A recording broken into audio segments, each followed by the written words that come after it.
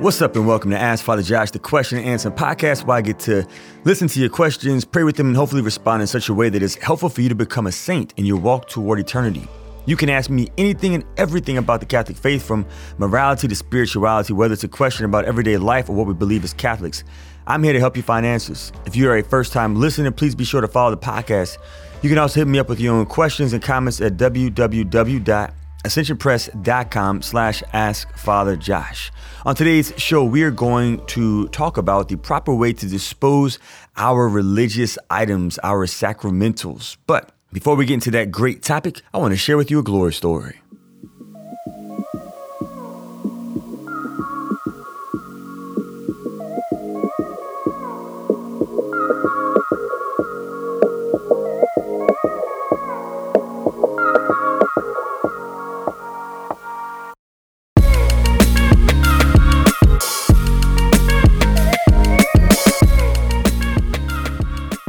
My glory story is this. By the time you hear this particular show, I will be returning back from my 8-day silent retreat. I'm going back to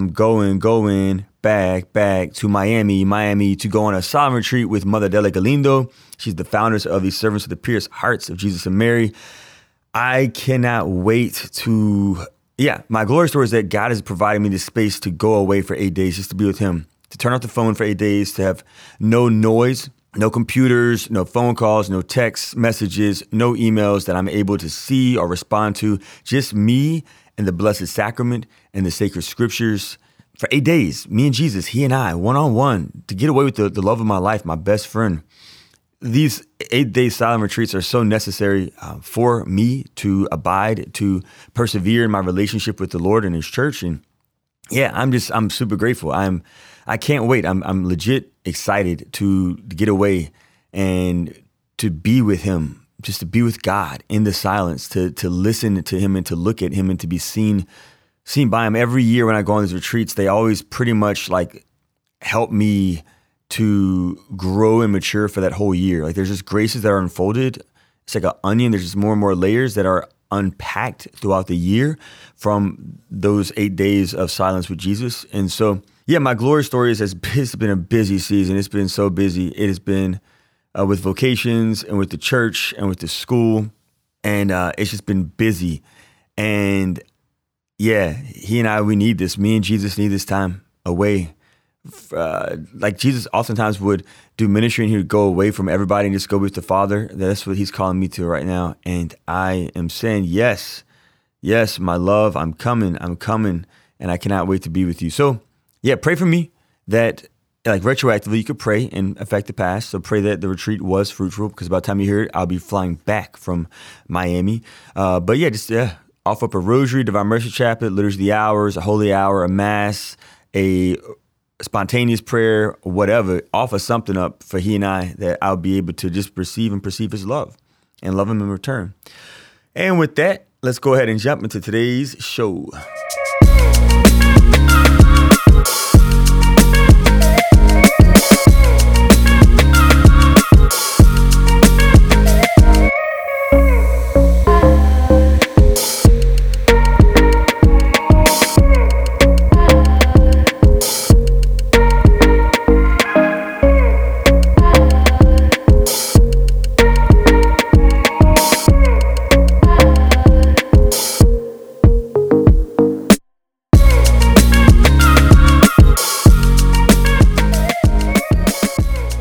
So today's question comes in from Kara.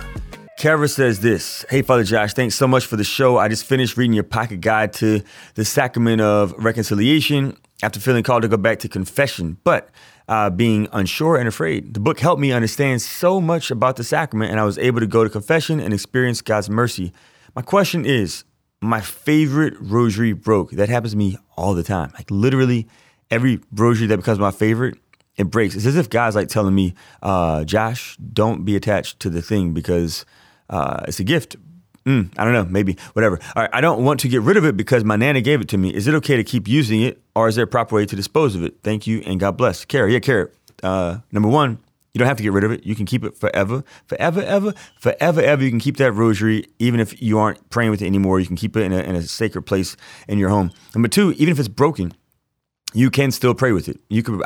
There are some rosaries that are missing some beads that I put back together, and I still allow them to help me to look at Jesus and to listen to Jesus and to go deeper with Jesus. The rosary, again, is a Christocentric prayer where we go with the Blessed Mother to look at her son, Jesus Christ. She was the only disciple who was with Christ from the moment of his conception to his passion, death, resurrection, and ascension. She was the only disciple of Jesus Christ who never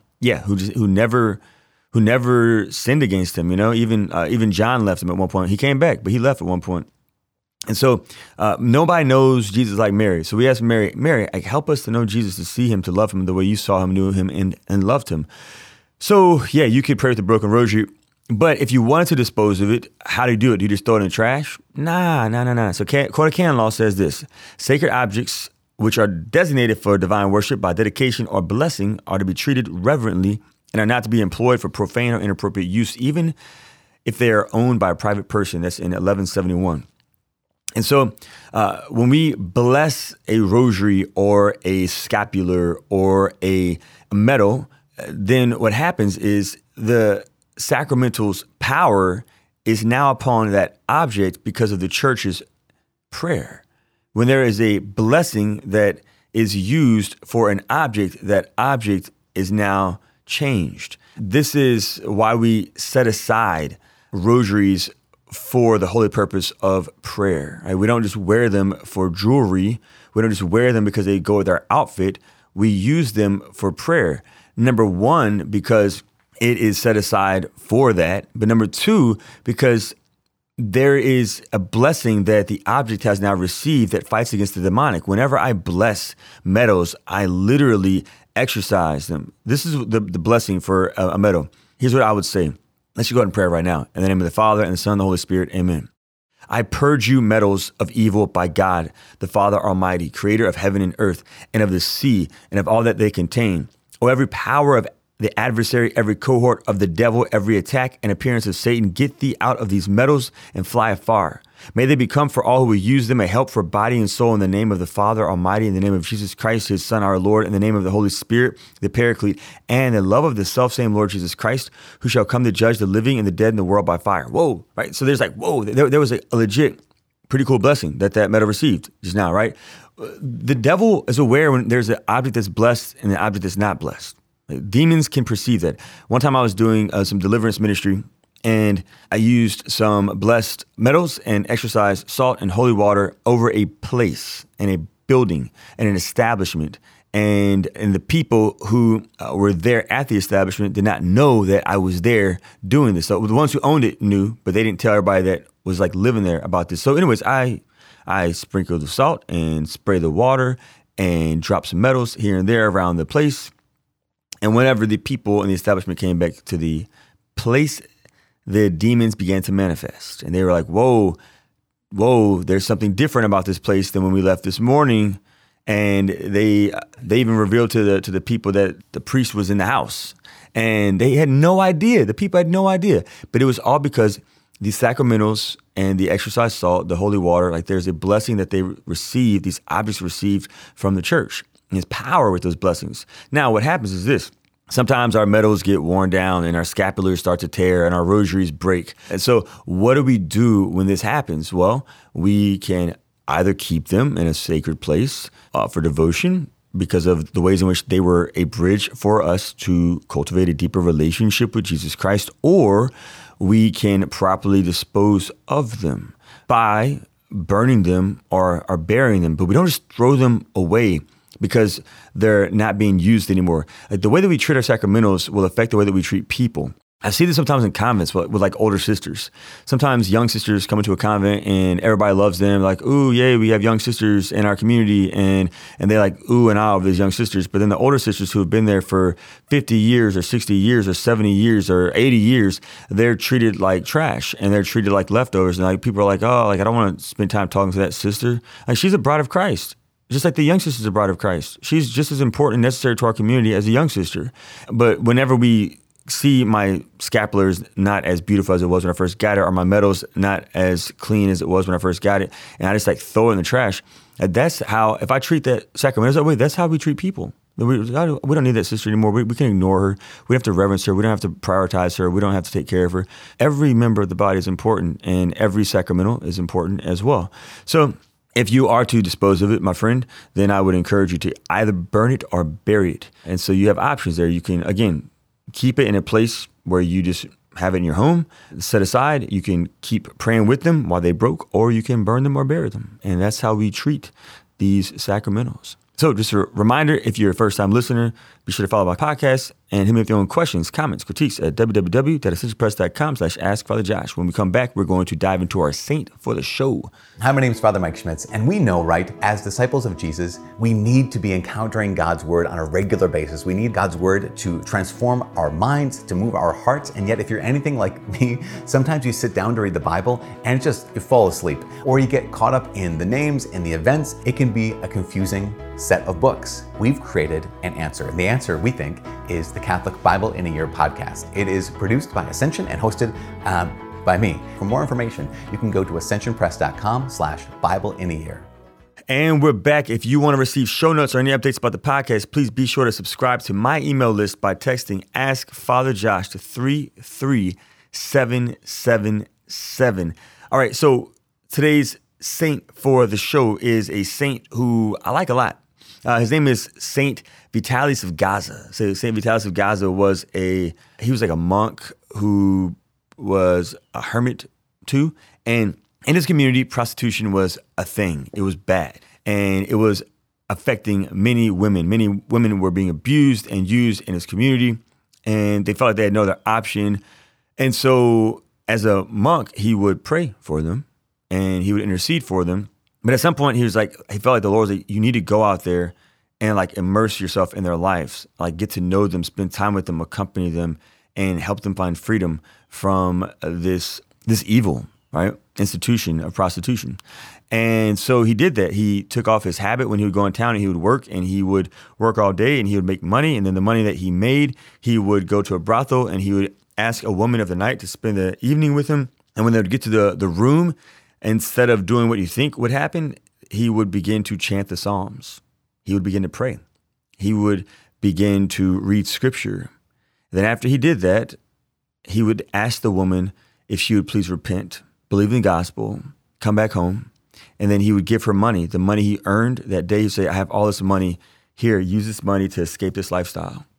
He would essentially work for their freedom. And people in the town did not know what he was doing. They assumed the worst. They assumed, oh, well, he must be out there sleeping around. He must be unfaithful to his vows. He's scandalous. We know he's a hermit. We know he's a monk from that monastery. So what is he doing down here in our community with these women? As opposed to assuming the best of his intentions, as opposed to going to him and bringing it to the light their concerns, they just assumed the worst. Well, one guy in the community was super frustrated, and when he saw St. Vitalis of Gaza, he struck him with an object so hard that St. Vitalis died. He was murdered. And at his funeral, all these women came. All these women came to his funeral. So many women came. Some women who were married now, some women who were consecrated religious sisters. They came and they said, I was a prostitute and he saved my life. He prayed with me and for me. And not only did he pray for me, but he gave me money to help me find freedom from that lifestyle. My life has been changed because of this man. I'm forever grateful for him. All of a sudden, the entire community realized they judged him inappropriately. They judged him wrongly. And yeah, one important thing for us to just pay attention to in the story is we really shouldn't be judging people, right? Assuming the worst in the intentions of others. We should assume the best. We should assume the best because we don't know what people are doing when they're doing it and why they're doing it. And potentially they might be doing things that are actually really good for the community and helping the community to become saints. So today we are going to invite St. Vitalis of Gaza to pray for us, to always assume the best in the intentions of others. With that, I want to encourage you to continue to walk with me, and I will see you next week. God bless.